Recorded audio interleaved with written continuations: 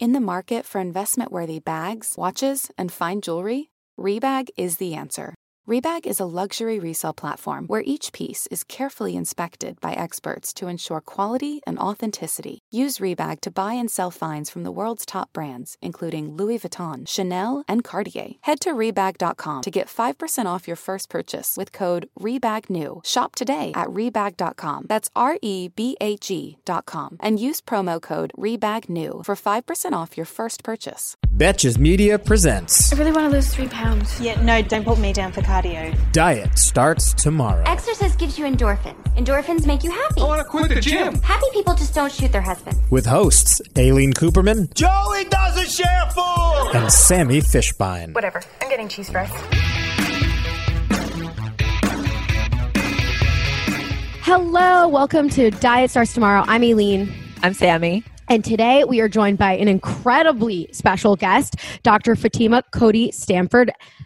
Guys, ready? MD, MPH, MPA, FAAP, FACP, FAHA, FTOS. Dr. Stanford is an obesity medicine physician, scientist, educator, and policymaker at Massachusetts General Hospital and Harvard Medical School. She also lectures at Brown and teaches med students at Harvard.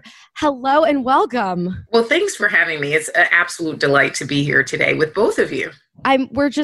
You're the most accomplished person we've ever had on this podcast. Like, I cannot even begin to fathom how much knowledge you have. Yeah, we're That honored. is so sweet. You guys are the best. I love it. This is what I need to fuel me through the rest of the day as I conquer the world, right? Yeah, we're honored that you made the time to come talk to us just for a little. So thank you so much. Did I get all of that right? You did. I guess what I can do is explain it to people because people are kind of like, what is all of that? Absolutely. So obviously I'm a physician. So the MD is the easiest part, I think, to understand. I completed my master's in public health 19 years ago. So it shows you that I'm older than I appear. And that was in health policy management. My master's in public administration was from the Harvard Kennedy School of Government and Government. I'm currently working on my MBA, executive MBA, so that hasn't quite made it to the end of my name, but by May 11th next year, let me tell you guys, we'll have more to talk about. Mm-hmm. Now, all the Fs that you see after, not Fatima, but it is nice that it goes with that. So those are all fellowships. So I'm a fellow of the AAP, which is the American Academy of Pediatrics. I'm a fellow of the American College of Physicians. American College of Physicians represents all physicians for adults, so internal medicine. A fellow of the American Heart Association. So basically, I'm looking at, cardiometabolic health, and being a fellow in the American Heart Association, what represents that. And then a fellow in the Obesity Society, which is the FTOS. So, these fellowships come, after having accomplished in those different areas and domains. So I see children, I see adults. I work in this kind of cardiometabolic health space. And obviously, as an obesity medicine physician, I work in that space. And so it really is a culmination of kind of who I am, and just looking at, the letters that, come after my name really talks to the work that I really care about and working with my patients and patients across the world. That's amazing. Wow. Congratulations on Thank all of you. your I appreciate success. it. What inspired you to study obesity or practice? So, one of the things that I was always very concerned about as a Black woman who was born and raised in Atlanta, I do live obviously in Boston because, that's where Mass General and Harvard are. I was really perplexed, I think is the word I want to use, about the disproportionate impact of obesity on communities of color, particularly the Black community. That was what really brought me to this work. So if you go back to 20 years ago, I think you guys are in your 20s, but 20 years ago when I was doing my MPH, you're not. Oh, okay. This makes me crossed the 30. Just crossed. Oh, I love it, 31. guys. Oh, that's cute. I love it. Still have you guys by a different decade that I'm in. But one of the things I was really interested in seeing was I felt like there was a lot that we weren't doing to understand why obesity disproportionately impacted certain groups. And the groups that are more likely to kind of tackle these issues are the people that are representatives of those groups. So as a Black woman and the group that is most disproportionately impacted by obesity, I felt compelled to really approach and tackle this head on. So the projects that I was doing back at Emory School of Public Health back in 99, 2000, et cetera, we're looking at specifically obesity within the Black community. One project I was doing was looking at obesity within the Black church community.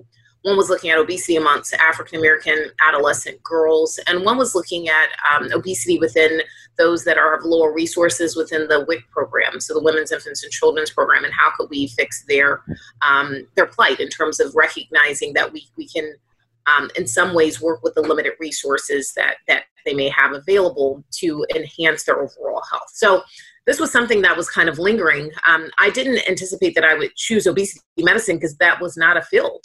When I was 20 years ago, it really was not a field. There was no board certification in obesity medicine. The first board certifications directly in obesity medicine didn't start until 2012, which was well after I finished medical school. But I can tell you I was on call in the pediatric ICU when I was in residency, and I did residencies in internal medicine and pediatrics. And I literally just Googled obesity and medicine at about 2:30 in the morning after I just intubated 3 kids in the ICU, and I knew I wasn't going to sleep that night. So I figured I just needed to keep myself busy. And then the fellowship here at Mass General and at Harvard popped up, and I was like, what is this? You know, I really was interested in obesity. I had no idea that there was a fellowship. This was indeed the first fellowship. And so I came, and I spent 3 years, doing a fellowship dedicated to understanding the disease of obesity, and thinking about treatments, thinking about policies, thinking about kind of a myriad of issues, and then also conducting clinical research in this space. So to date, I've published over 80 peer-reviewed articles in obesity, and also written a few books to really kind of capture what we do know about obesity and how we can take hold of this issue, which affects not only those of color. I do want to state that 42.4% of U.S. adults have obesity here in the United States, making it the most prevalent chronic disease here in the U.S. How do you define obesity? Absolutely. A great question, Aileen. I love it. So when we look at it, there's some ambivalence with regards to how we like, whether we like the definition, but we use the CDC and the World Health Organization definition of obesity, which is based on BMI. And BMI stands for Body Mass Index. It really looks at your height and weight and then puts you in a classification based upon that. So someone is considered to be of normal weight status if their BMI with height and weight is between 18.5 and 24.9. Now, when we cross into that overweight category, it's a BMI of 25 to 29.9. And then we cross into obesity, Aileen, when we get to a BMI that's greater than or equal to 30. But it's important for us to note that there are 3 classifications of obesity. There's mild, moderate, and severe. And so mild obesity would be a BMI of 30 to 34.9, moderate, a BMI of 35 to 39.9, and then severe, a BMI greater than or equal to 40. And the reason why that classification is important is because the treatments differ based upon the severity of the disease. And so when I think about that, when I talk to patients, I'm very thoughtful about teaching them about their disease, but never using negative labels. So I don't call my patients obese. I don't use the term morbid obesity or a morbidly obese person. These are very highly stigmatizing. It doesn't recognize the fact that it's a disease, but instead creates labels that negatively impact a patient's well-being and their overall interaction with me as their physician. So those are things. I'll stop there because I don't want to just talk the whole time. But I want to. No, we have lots of questions. Don't worry. Okay, no worries. Okay.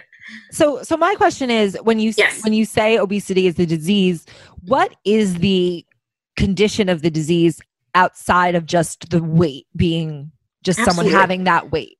Absolutely. So what's important to realize, I think it's a great question, is that the brain. So there's a black dot in the middle of my head. Can you guys see that? So if you were to drill straight through the middle of my brain, you would get to this part of the brain called the hypothalamus. The hypothalamus actually tells our body not only how much to eat, it tells it how much to store. And it's getting signals from different areas of our bodies to help regulate that. So it's getting signals from our small intestine, our large intestine, our pancreas, our stomach, sending signals back to our brain to tell us what to do. And so this idea that our concept that obesity is about our willpower, what we don't recognize is that what is happening between our brain and all of those organs is really governing much more than we actually know. So that desire or lack thereof to, if you walk past, let's say, a chocolate store. I don't like chocolate. I know it sounds like I'm not human. I'm not a chocolate enthusiast at all. If you told me I couldn't have it again, I'd be okay. I might like hurt you if you said maybe like vanilla ice cream or something. But I do too. Right. See, right. So those are things. So my brain tells me, so there's something that my brain is saying. I'm not like actively making that decision. I'm not saying, oh, I really want to not like chocolate. It's something that my brain just does not crave. And even external symbols or things that might stimulate me don't intrigue me in any way. I can pass by 25 Godiva shops and be like, okay, whatever, like that means nothing. So a lot of that's, believe it or not, hardwired in our genetics, because what we know when we look at obesity is that weight is more heritable than height. I'm going to say that again because that's always a little bit confusing when I say it the first time. Weight is more heritable than height. So that means if you have parents that have obesity, the likelihood that you yourself will have obesity is on the order of 50 to 85% likelihood. So that means you can be doing all the great things here. You can be eating organic foods from Whole Foods, let's just say. You could be exercising, getting in an hour to an hour and a half every single day.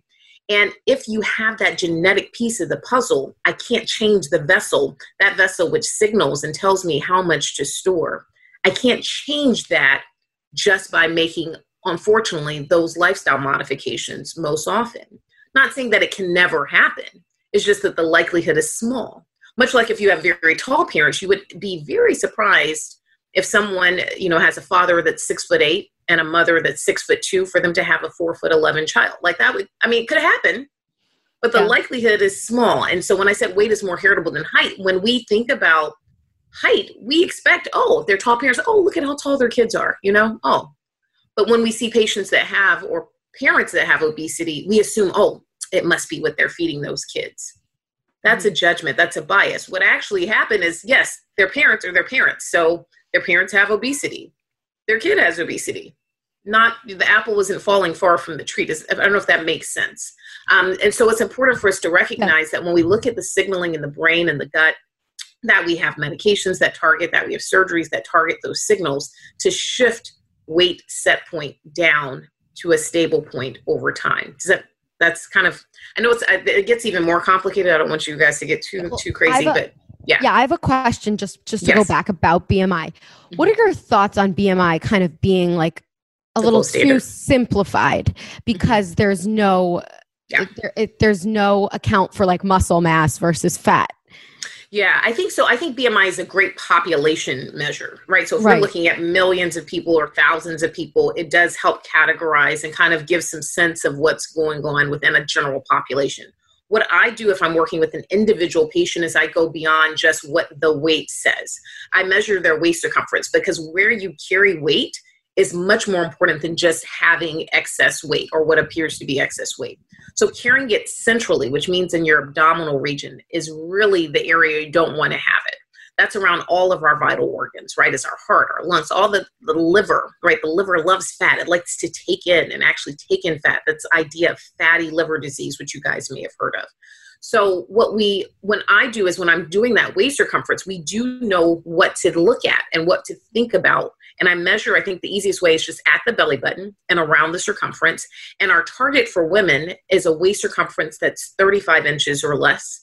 And for men, 40 inches or less. Now, let me tell you guys, if you're watching or listening, don't go based upon your pant size, because we all know that guys don't wear their pants at the umbilicus, which is where the belly button is, unless we're going back to Steve Urkel days, if you guys remember that from Family Matters. And so they'll be like, oh no, my waist is this. But when I actually measure them, their waist is more like a 55, right? So like, I wear 42 pants, but that's because they're wearing it below their natural waist. Where they carry that, and I can tell you, and you can ask any of my patients if you can find them. I always, at every single visit, measure their waist circumference because I care about where that weight is distributed. And so, Aileen, I think you brought up a very important point.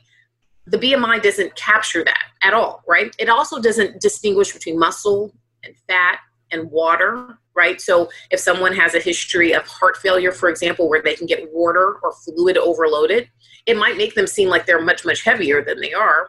What we do, what's called a diuresing, meaning pulling some of that water off, and they may lose 15 pounds of fluid within a week period. Was their BMI accurate? So it doesn't take into account those nuances. So you're right. So you want to couple it with other things. And I think the waist circumference is really the best place to go, because that central adiposity, adipose means fat. That fat that's in the central region is the one that we're worried about. not in the hip, buttock, and thigh region, for example. Great for me. So then how do you then classify whether that person has a quote unquote disease or not? So, for those people, the only time this really matters are those people that are on the borderline. So let's say someone's between 30 and 31 or, 29 and 30. These are the only people that really you can maybe say, okay, well, maybe they don't really have obesity according to coupling that with their waist circumference. But very few people are kind of really falling kind of on those borderlines. Most people are falling very discreetly into one of these areas. So for example, let's say you have a person that has a BMI of 40, right? We talked about that being severe. That's, even if we count for water and all these things, it's not going to bring them 100 pounds down to, more normalized body weight. Does that help, I guess, get you to understand? So I guess it's really when we're looking at those borderline cases and then looking at also other disease processes associated with it. So just because a patient has a normal healthy BMI doesn't mean they're really healthy, right? They just happen to be lean. They may just defend a lower set point for weight. And what you find for very, very lean people, often they actually have worse behaviors because they don't have to work at being lean.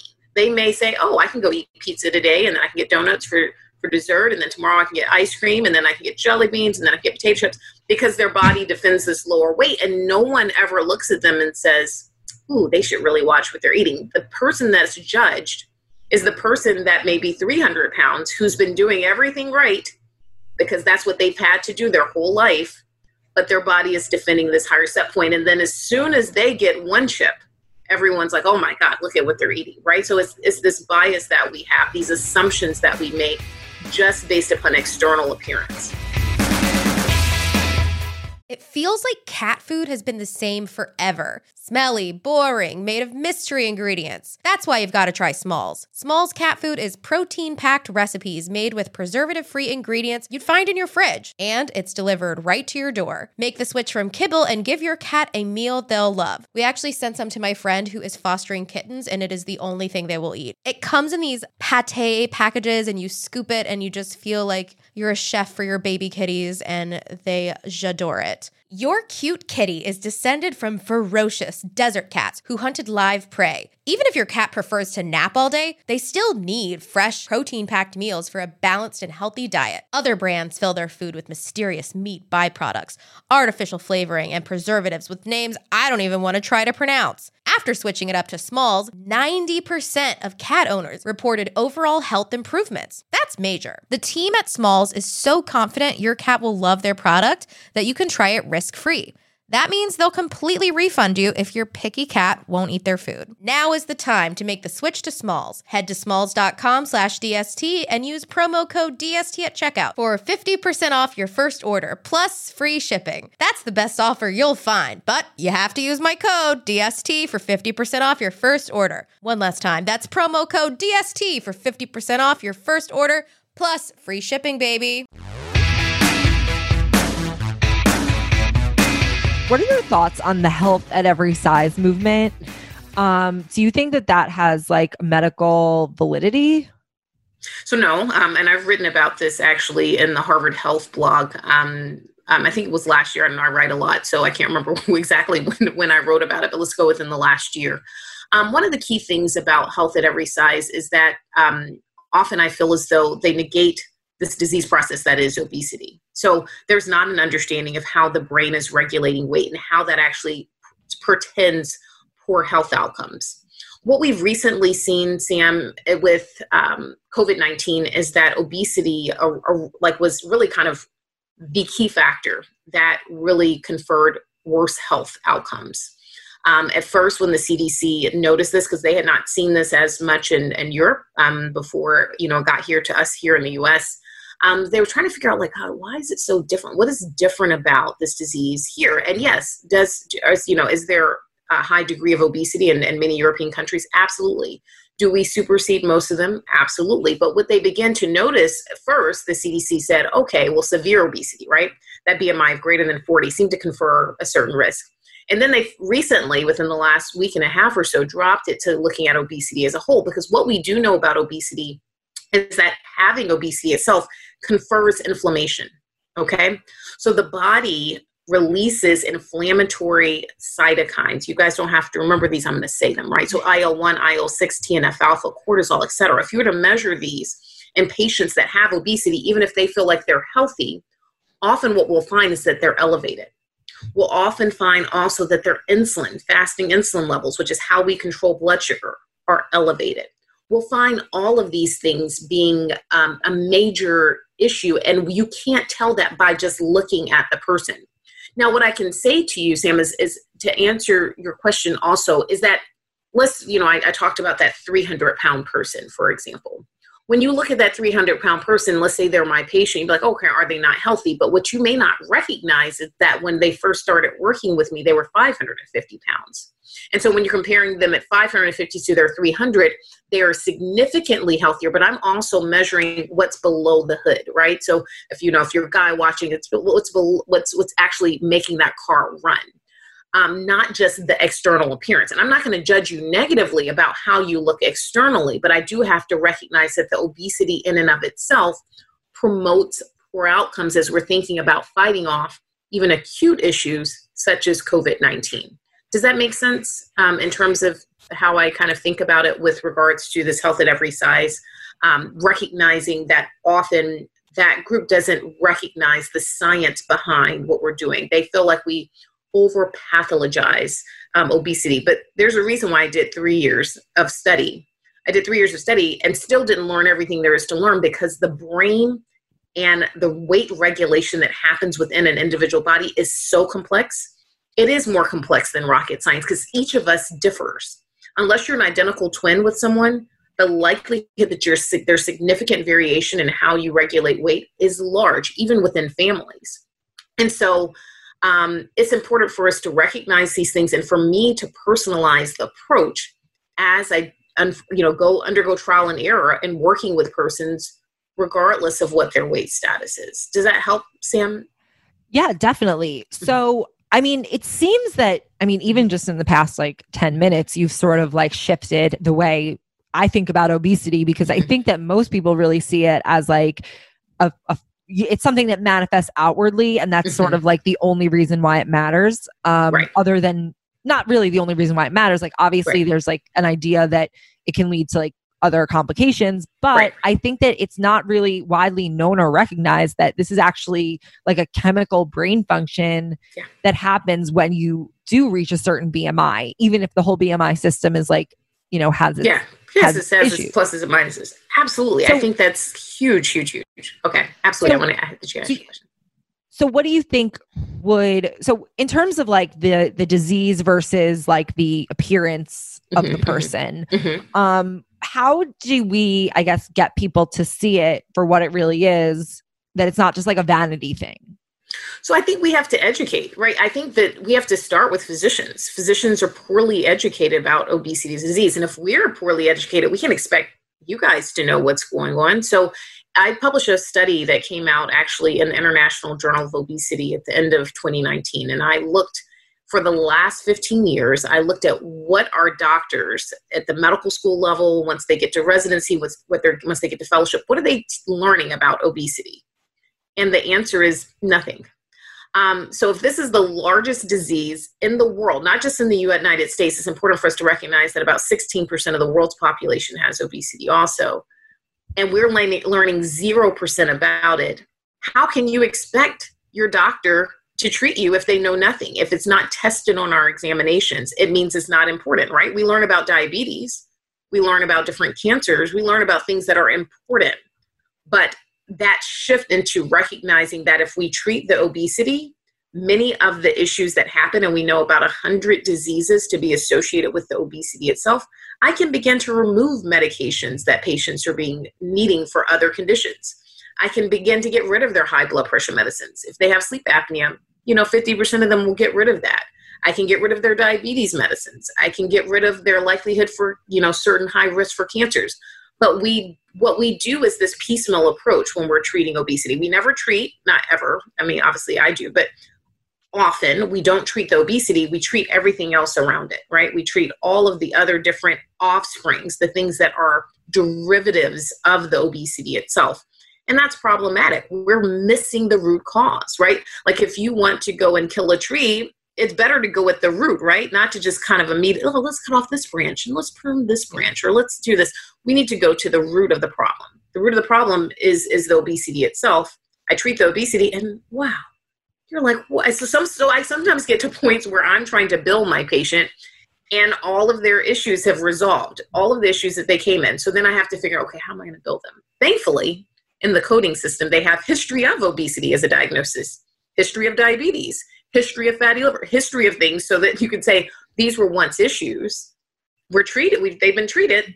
Thankfully, they still will pay me so that I get paid for seeing the patient. But my goal is to recognize as a chronic disease. So just because they have come down, I have to continue to treat them to make sure that we don't go back. Because the body has this thing called metabolic adaptation. When someone loses weight, and you guys may notice this even as leaner individuals, when you lose weight and you're like, ooh, I feel look cute in that dress or whatever it is. And then your body's like, oh, whatever. I'm only staying there for a few days, right? It comes right back. And you're like, well, that's not fair. Your brain knows where it wants to be. And I think of it as like a gas tank, Sam. So if you have this gas tank, and let's say you have severe obesity, think of it as like a big Humvee, like a big army tank. And your brain is going to do whatever it can to keep that gas tank where it needs to be. Let's say that gas tank is 300 pounds. We're going to be consistent, right? But let's say you're a very, very lean and petite person and you want to gain weight. And then your gas tank is the size of a Prius. And you're like, but I want to be a little bit larger than a Prius. I want to maybe be a sedan, like a larger sedan. And your brain is like, nope, you're a Prius. And so it's hard. It's not saying that you can never overcome and gain weight to get to a certain level, but that gas tank is only so small. And so that person is like, well, I'm having a hard time gaining weight. That's a rare phenomenon, but there are people that you may hear, oh, I'm trying to gain weight and I can't do it.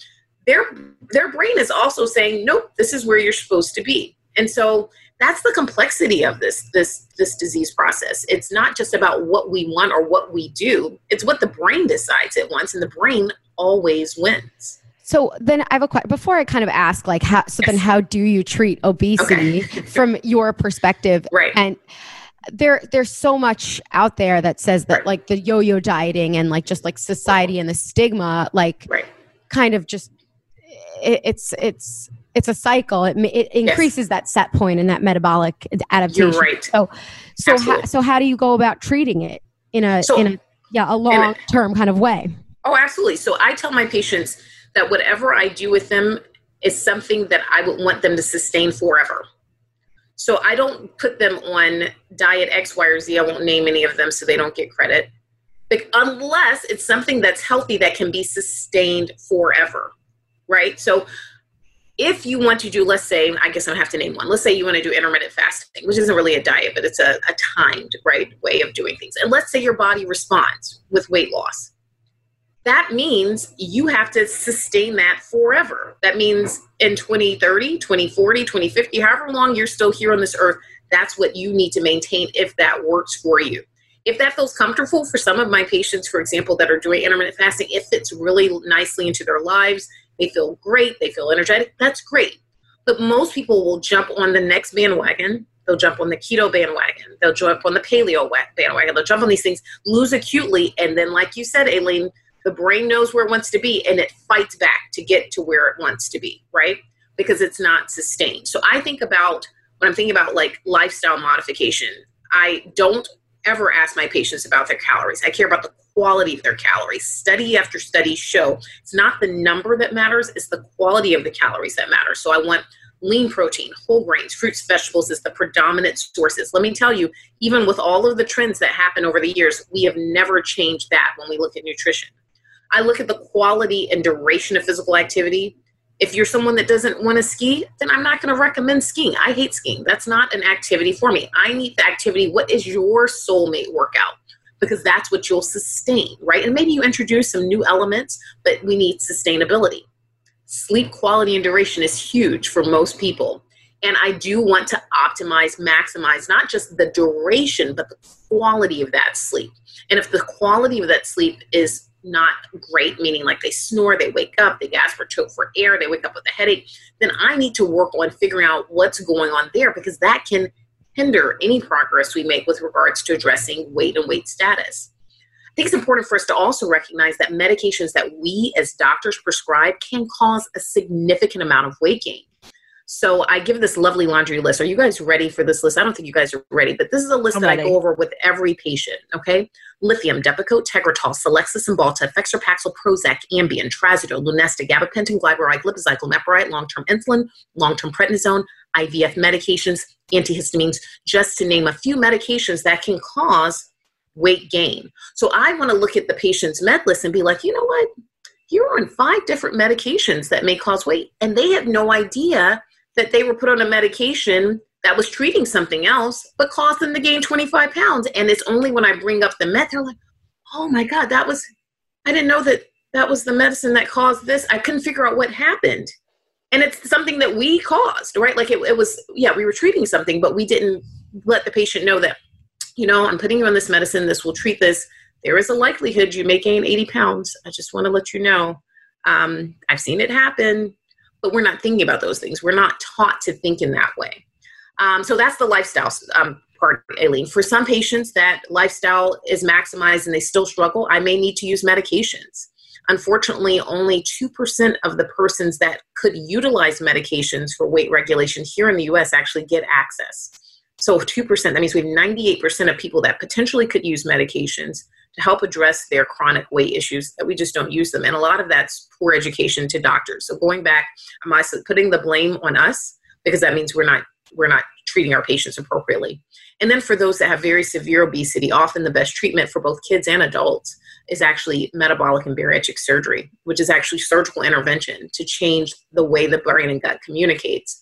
Only 1% of patients that meet criteria for bariatric surgery in the US actually get it. So we're underutilizing the therapies that we know that work. This episode is brought to you by Nuuly.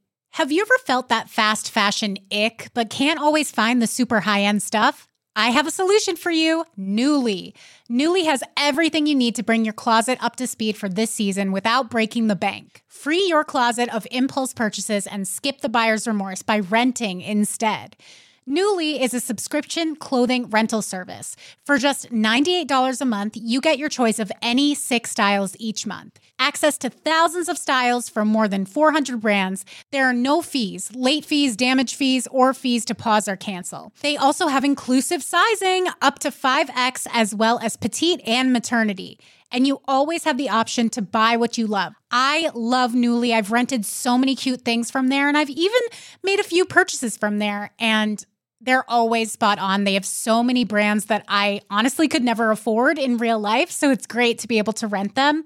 Nuuly is a great value at $98 a month for any 6 styles, but right now, you can get $20 off your first month of Nuuly when you sign up with the code DST20. Just go to Nuuly, that's NUULY.com, and enter the code DST20 and sign up to get $20 off your first month. That's NUULY.com, Nuuly with 2 U's, with code DST20. Nuuly subscription clothing rental. Change your clothes.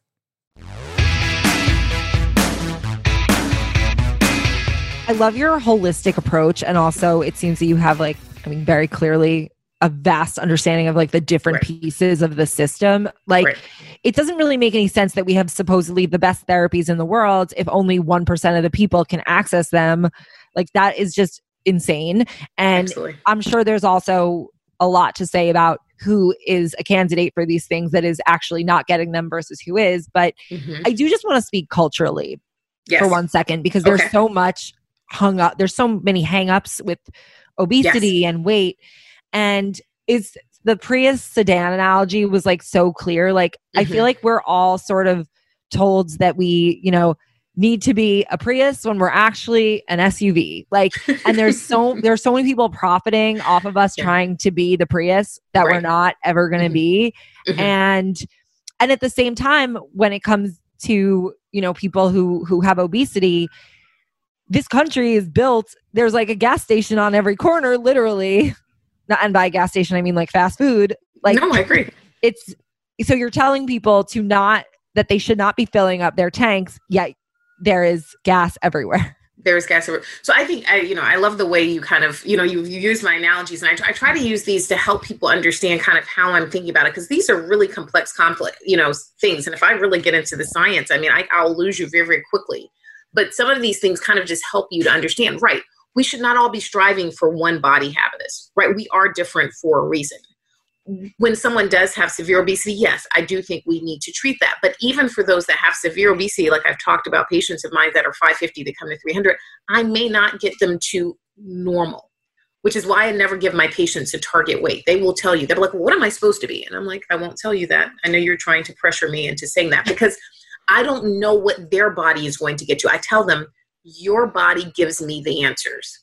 I can use the treatments that we know that work. They may work differently in you as for someone else that may seem to have similar traits as you. I have to learn what your body tells me. So let's try this. Let's see what your well, am I going to have this side effect? I don't know. I can tell you what the likelihood is based upon the whole population, but the most important person in the room right now is not all of those people. It's you. And so we're going to find out what works for you, and we're going to try all of those evidence-based strategies, those ones that I spend my time studying and publishing at 2 and 3 in the morning, so you guys get a sense of when I'm going to sleep. The reason why I do that work is because I want to find out what happens in the population, but then hone in and say for whomever, okay, well, this is what we think happened or what we see in this big population, but let's see what happens with you. And if that doesn't work, we course correct. We try another strategy. And if that doesn't work, we try another strategy. And we keep trying until we've exhausted everything that's available if we have those tools within our tool bag to utilize. So what about, like, why can only 1% of people who are candidates for bariatric surgery get it? It's not that they can't. It's just that they're not being recommended. So often I get consults or external consults from my institution, where they'll say, oh, Dr. Stanford, I want to run this patient by you. And within 0.2 seconds, I'm already thinking the patient needs surgery. But I listen to the rest of it or read the rest of it, depending upon how it's getting delivered to me. And somehow that doctor never recommended, or if they did recommend it, what I can tell you, and I've also published on this, is that many of the patients that would benefit most from bariatric surgery don't want it. And the people that think they need bariatric surgery, which is those that have mild obesity, they don't typically need it. They want it like yesterday. So there's this what we call weight discordance. Those people that would need that therapy, they don't want it. The people that don't need it want it. I want to switch their brains so that I can get the people that need it to want it once it is recommended to them.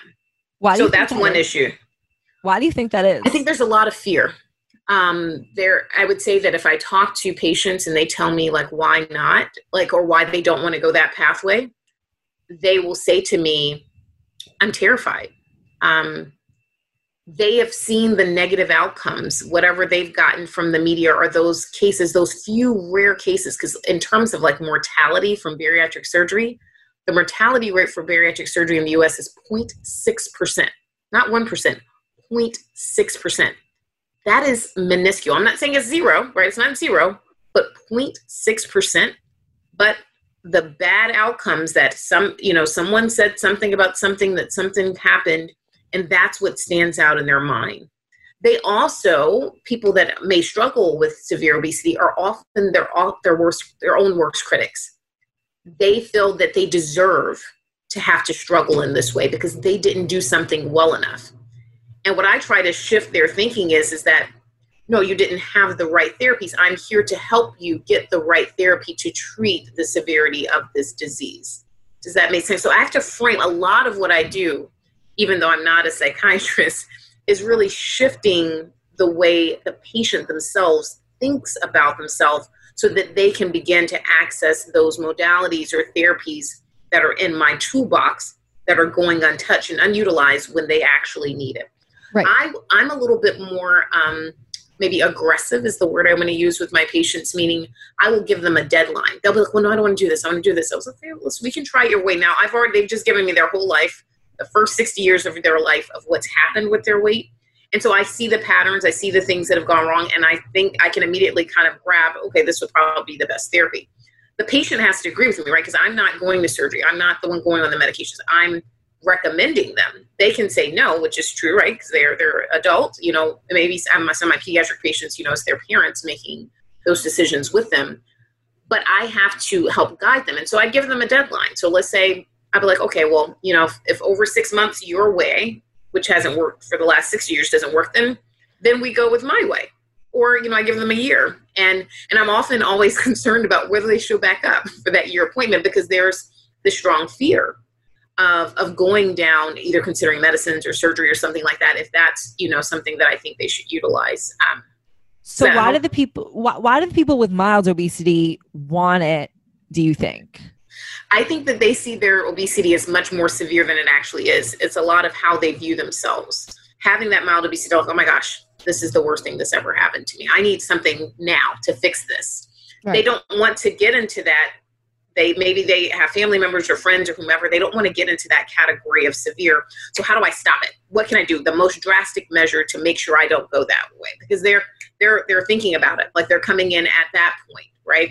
Those patients that have severe, maybe they had severe as a child, maybe they developed it over time, but they're kind of used to being in that set point, that higher set point, and this intervention of changing or shifting their whole being, right? Because with a typical bariatric surgery, they can lose, a quarter of their whole body weight. That's drastic. And how do they even see themselves after that? Like, how do they adjust to that mental shift in how they view themselves? Because they view themselves, unfortunately, often in a very negative light. Well, yeah, just kind of moving back a little bit to what you said just about like how people view themselves and like wanting to do something drastic.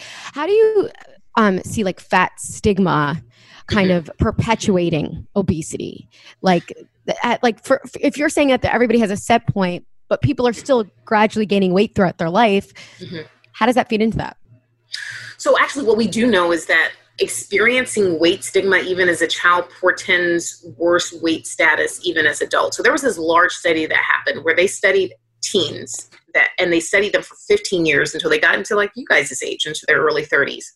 And they asked them about whether or not they'd ever faced weight stigma or bias, and then they measured different outcomes.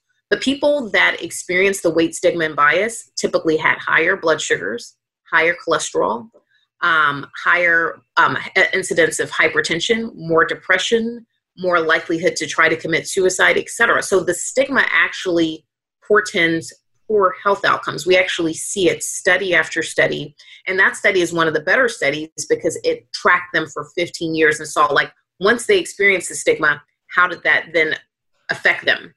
So what we have to do as docs or as people, just everyone, is we have to make sure that we aren't really culprits in this issue, right? Like we're not supporting this idea that because you look this way, you're a horrible person or you're not valued or you're lesser than. That is indeed incorrect. If they were to do that at me because I'm Black, then you can imagine that would be problematic. And I do know that that does indeed happen after you guys just said it. Wow, you have more degrees than anyone I know. Right. But the whole thing is that the whole point, but seriously, I have to be there to support. And I think about this idea of being an ally, right? When I go and give a talk or I'm giving an interview, people see me, they're like, oh, look, she's nice and lean. I am supporting this group that I don't belong to, right? This group that has obesity, that struggles. And when they see, they immediately go to, oh, well, we need to address this issue. Now, let's say I was speaking to a group or crowd and I myself had severe obesity. That message might not be as well received. My goal is to be an ally. In many situations, obviously, we've seen racism kind of rise to a level of awareness. I can go and talk about racism that would assume that, okay, she's talking, she's a Black woman. But if one of you goes and speaks in the same level of invigoration that I have when I'm talking about patients that have obesity, you can imagine that people might receive that differently. They're like, wait a minute, she looks like me. I need to think a little bit more about this. Does that make sense? So being an ally to a group that you don't belong to can propel that message. And so when I'm working with my patients, I tell them, don't compare yourself to me in terms of my body. My goal is to make you your best you. It's not about me. I'm the coach, but you are the star player. And if you don't show up, I can't do anything. How did you kind of develop that technique? Because even though you're I feel like you have a million degrees, but a therapist right. is really like a huge piece of it. Yeah. Like having the kind of like emotional ability to connect with people who, I'm sure there might be some resentment even like looking as a patient looking at a smaller body and feeling like you can't understand, like you're telling me to do this, but you don't really get it. Right. So how did you sort of develop that, like aside from the, obviously, everything you learned medically about it? Right. So, I mean, as someone that's very spiritual, I'm a Christian, and I think, a lot of what we think is do unto others as you would have them do unto you. How would I want to be treated if I were sitting in that seat, if I were struggling in that way? I think every single time that I'm interacting with a patient, how I would want to be treated. Any communication that I'm sending, whether it's a written communication or whatever, what would I want to receive? Because, we're, as doctors, we are also patients. And when we don't receive optimal care, which let me tell you happens more often than not, especially as a Black person in this country, that makes me feel bad. It may not even be that they aren't technically treating me correctly and aren't using the right, tool, but how I'm being treated reflects how I feel about myself, right? So if I treat you as the valued person that you are not valued any lesser because you weigh X. You're still human and you're still important and you still matter. I just need to get you to be at the optimal health that we can get you to. And that's not a target number on the scale. I want to get you to the best you. I want my doctors to get me to the best me. And when they don't do that, I feel bad inside. I feel like lesser than, even though I'm not technically. So I think about that. Does that help, Sam, in terms of kind of how you a lot of empathy. Right. And I mean, just something you just touched on is your experience not receiving what you know to be proper care. Can you talk about some of the health treatment disparities and how it affects the outcomes when it comes to race, and then even like the interaction with obesity, because that obviously has a whole racial component as well? Absolutely. I really think this is an important topic. We could do a whole episode on this. We could do the whole episode. I mean, I grew up in Southwest Atlanta, and what I do have, the reason why I'm bringing that back up again is because where I grew up, the zip code I grew up in has more Black doctors per capita than anywhere else in the entire United States, which means that growing up, most of my doctors, not most, all of my doctors looked like me, right? They looked like me. So I felt as though I was not being treated negatively because of how I looked, because I looked like my doctors. That the way where I grew up, and that high per capita rate of physicians doesn't exist here in Boston, which means that when I'm accessing care, the likelihood that I will have a physician that looks anything like me or understands me in the way that I feel like I need to be understood is low. I was inpatient in the hospital here in 2018 as a physician, and the treatment that I received inpatient traumatizes me to this day. Everything that could go wrong did go wrong. The level of treatment that I received, I think, was deplorable. I think what that says is that no matter all of those degrees that I accumulated at the time and all the education, I was able to use that to help advocate for myself. But I was just wondering, if I didn't have all of the knowledge I have, how would I have been able to navigate the situation? And the answer is I wouldn't have been able to. Which I think is also disgusting, right? Because I don't expect everyone to go and spend 30 years of their life doing all of what I've done just to be able to be a patient that receives at least barely standard care. So I think that what we do when we're working with patients, whether we're healthcare providers, physicians, physician extenders like nurse practitioners, PAs, et cetera, nurses, is that we treat people how we feel internally about them, our internal and our external biases, or what we call implicit and explicit biases. We don't think that we have explicit bias towards certain groups, but what we do know is that the two most common forms of bias in the United States today are race bias and weight bias. And so that overlay, like you just talked about, so if we know that about 60% of Black women have obesity, and we know that Black people are also treated a certain way. So if there's a Black person that has obesity, you can imagine what their encounter would be in a healthcare setting, because they're seen as lazy, they're seen as deplorable, they're seen all these things. And so they can't even get to the point of getting to a place of health, because before you even have gotten to consider like what you need to do to make that person the healthiest self, you've already made all of these judgments that impact the level of care you're able to provide. And for many, what they decide is like, okay, I'm just not going to seek care, because when I go into that setting, I'm not welcome. I'm not treated in the human way that I know that I can be treated. So why seek care? And so then something like COVID happens and they didn't get the chronic care that they need.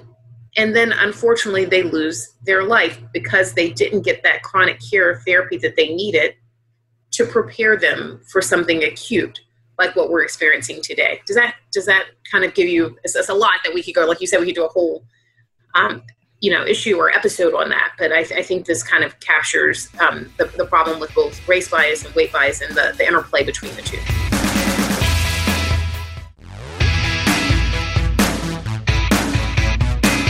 I mean, how are people even expected to like perceive the gaps in their own care? Well, they don't often. I mean, I think that there's a certain group that's educated to a certain place where they immediately recognize that they're receiving lesser care, but most don't recognize it, right? Because they don't know what's considered good or bad or else or otherwise. And so I think that widens the gap. And as we think about, like, for example, telemedicine, which is what I do with my patients exclusively right now in this kind of COVID era, what I find is that my patients that are lower socioeconomic status or my older patients, they have a hard time getting onto like a Zoom. And they're like, well, I don't know. I tried to get on. By the time I get them on, their patient appointment's almost over. So the one that needed the most time and attention, I have to, I have 7 minutes left in their 30-minute appointment because it took them that long to get onto the technology. So even things that we think are supposedly helping widen disparity. So we have to do better. When I'm saying we, healthcare, corporations, et cetera, have to do better about thinking about how we are not addressing some of those that are in the most need. So when we're looking at, socioeconomic status, right, we're looking at access, we're looking at resources. And what we do know is that if you have lesser resources, you have lesser access to the things that you need to be your healthiest self, right? We know that I told you guys earlier that the lesser the processed of the foods, the better, right? If your food does not look like where it came from, probably not so great, right? So we need to look at the less processed foods, but less processed foods are often much more expensive. It's much cheaper for you to go to that fast food restaurant and get 5 burgers for $5 as opposed to buying one bag of salad that's $5, or even going to a fast food restaurant and buying a salad. And what you guys know is if you're buying a salad from a fast food place, $10, $12. Imagine you have a family of 5 or 6 to feed. That's exorbitantly priced. Now, there are ways that we can teach you on how to shop using, government assistance to maximize the quality of what you're getting. But a lot of people don't just have access in their communities to low processed foods. They don't have access to safe spaces with which to conduct physical activity. They have so many stressors that they're interacting with that those stressors lead to inflammation, which leads to retention of fat. It leads to adipose, that fat tissue we talked about being deposited where? In the midsection. Because when we experience stress, traditionally as humans, that was as part of our preparing for famine. Okay. When we experienced stress, the stress was that food was not coming. And so the body did what it needed to do to prepare for the famine. It stored fat in different areas to prepare itself. The stressors we experience today are different. The stressors are, I don't have a job, or I lost my job in COVID-19. I don't have access to food that's healthy. I have food insecurity. I don't have access to healthcare. These are the stressors that we are affected by. It's not that we don't necessarily just have food. We don't have access to the right things, and the brain doesn't interpret that any differently than what it did throughout evolution, where it said, okay, stress, store fat, right? So patients that have lower socioeconomic status have more stressors. Racism, for example, is a stressor. It causes more inflammation. It causes more adipose fat tissue to store. And here we have this vicious cycle. Yeah, I think also one of the most underrated resources when it comes to this conversation is also simply time. Like, I mean, I've in quarantine, like I've started cooking a lot more, and it has only I've only started really appreciating the amount of time that needs to be devoted to that process. Right. Absolutely. Now. And like from planning it, knowing what ingredients you need to get, and then actually like, and you know, we get to the end of every day and I'm like, oh shit, I have to make dinner. And like, I don't, you know, I have a lot of control over my time relative to other people. Right. So if for me, it's like a stressful challenge. I mean, hardly stressful. It's like literally the first world list of problems. But there is like a consideration in it. And then you're adding that on to like not having a job, all these things. And, you know, maybe being a single mother, who knows? Like there's also just, it's so much harder when someone else owns your time. Than you don't have any control. We appreciate. Yeah, and you I completely agree. And you have no children to be like right now to be cooking for. Imagine having the exact same salary and then you have 3 more people to have to cook for. You'd have to buy less quality or less expensive ingredients. Right. And then stretch it, right? Stretch it out. Exactly. Absolutely. And that's what happens. That's stressful. It's very stressful. I mean, these are things that, you know, that I'm thoughtful about. There are a lot of things that I think that are now available that help to reduce some of this burden. So for example, services like Misfits, and Perfect Foods, et cetera, where you get 9 to 11 pounds of organic fruits and vegetables delivered to your door for $26. And that's great. But the thing is then, okay, so then do you know what to do with it? Like you get all these things, you're like, what kind of vegetable is this? I don't know what this is. And so patients get, you know, they're like even more flustered by that because it doesn't seem palatable. They don't know how to create these great meals out of all of this fresh content that's palatable. So some of it is just educating that, hey, you can have these potatoes and you can have this kale and you can have this. And this is how you make it taste good so that your kids want to eat it. But if kids are not ever learning that they can eat very healthy and it still tastes good, they become 20-year-olds or 21-year-olds and they're coming to my office and then they want surgery. And I'm like, wait a minute, will you eat 0 vegetables? That's not where I start. I like to maximize lifestyle first. I don't want to just, it's not that I don't make any money off the surgery. I'm not a surgeon. Yes, I work with the bariatric surgeons. I want you to have surgery if that's what you need. But I want to make sure you're healthy as self, right? It's not just about you getting to a certain size and being able to wear a bikini on the beach. It's about you being healthy. And whatever I can do, lifestyle being the cornerstone, right? The foundation. Then I build upon that with medicines or surgery or a combination of things. But I want to get that lifestyle piece as solid as we can make it before we begin to escalate therapies. But if you don't have access to those things, it makes it much more complicated. So if there's anything that's you could share, just like one note to a listener who's just kind of not sure, like, because we always, Sammy and I always talk about dieting, not dieting, like intuitive eating, obesity, like the whole world. What can they take from this conversation? So I would say the key thing I want you to get is that if you struggle with your weight, it is not your fault. It is complex. It's multifactorial. We know that genetics, environment, development, behavior all play a role in a person's likelihood of having obesity. There are people like me, obesity medicine doctors that are out there that are ready to help, that are there to support and recognize that. And if you need assistance, I would go to the American Board of Obesity Medicine and make sure that you look for a doctor in your zip code that may be able to assist. Don't do anything that is not sustainable over the life course. And that's important. Well, thank you. I think that's an amazing message to share with people because often the messages from marketing or magazines or whatever it is, we're told that it is our fault. So it's great to hear from a doctor. Not your fault. And so then people come to me and the next question, they say, well, I did eat that ice cream or I did eat those.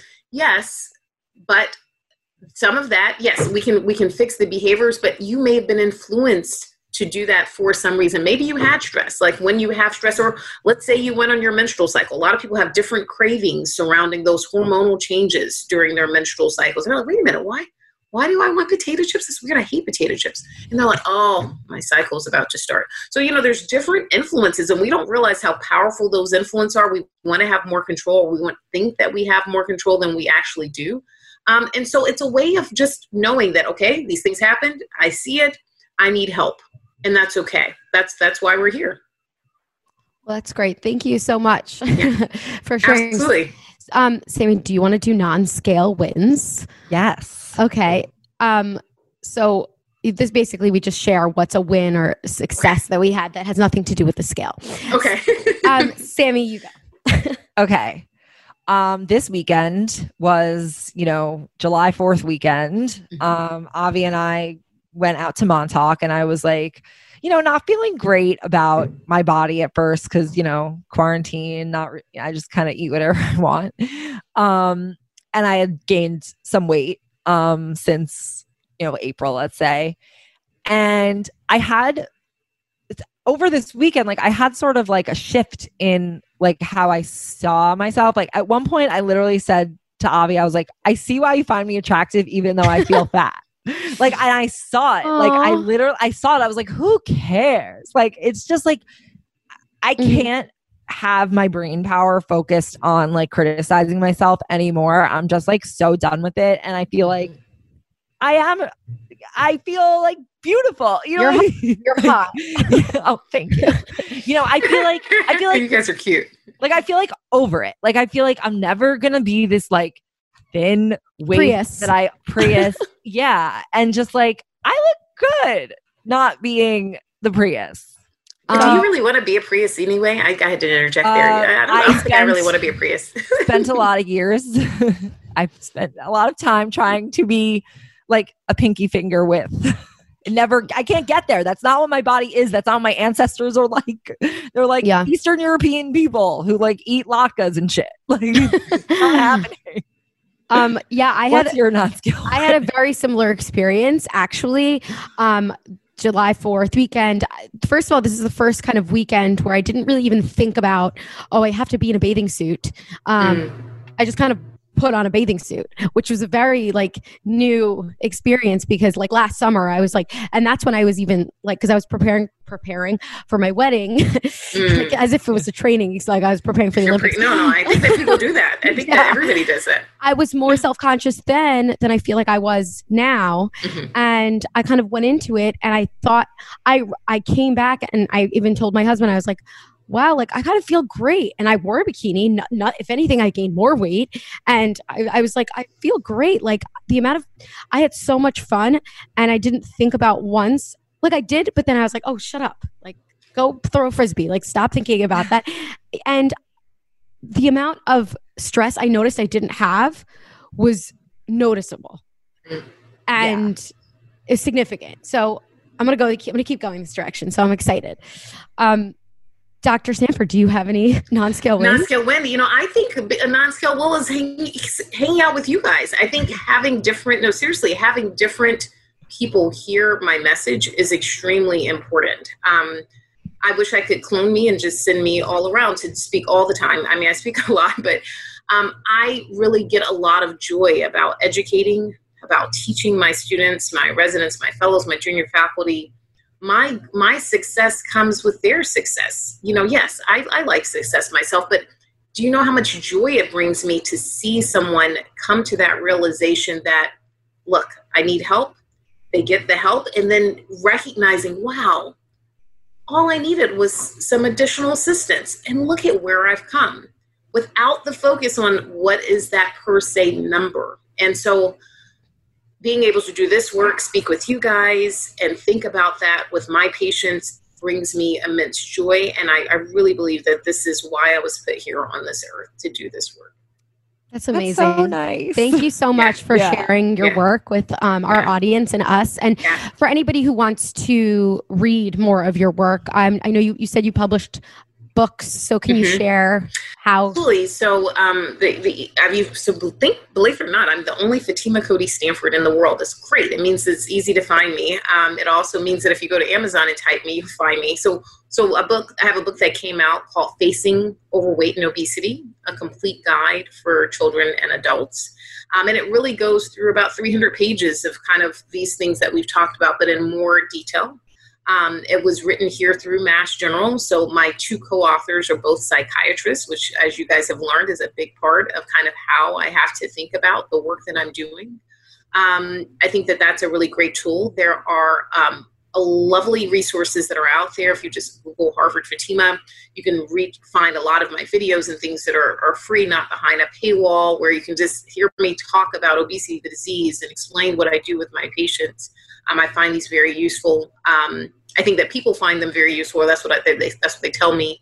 And so I would say that's the easiest way. If you want to find me on social media, my Twitter handle and my Instagram is fstanford, STANFRD MD.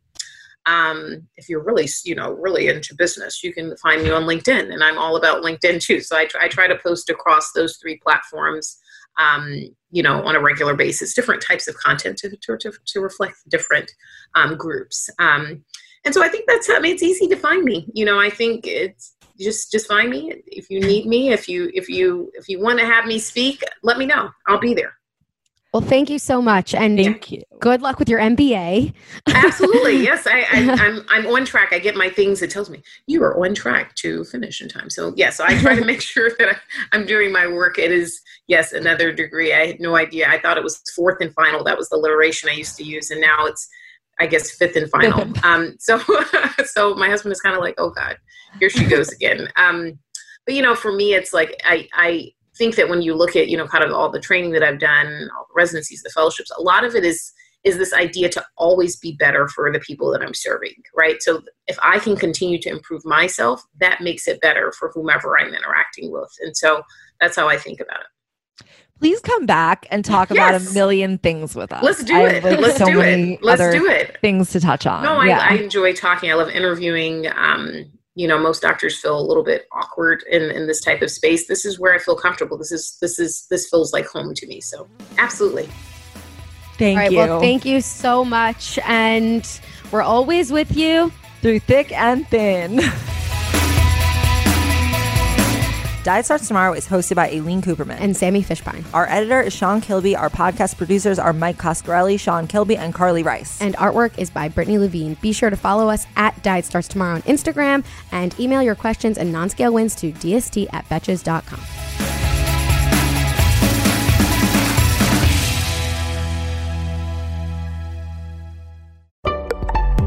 Betches.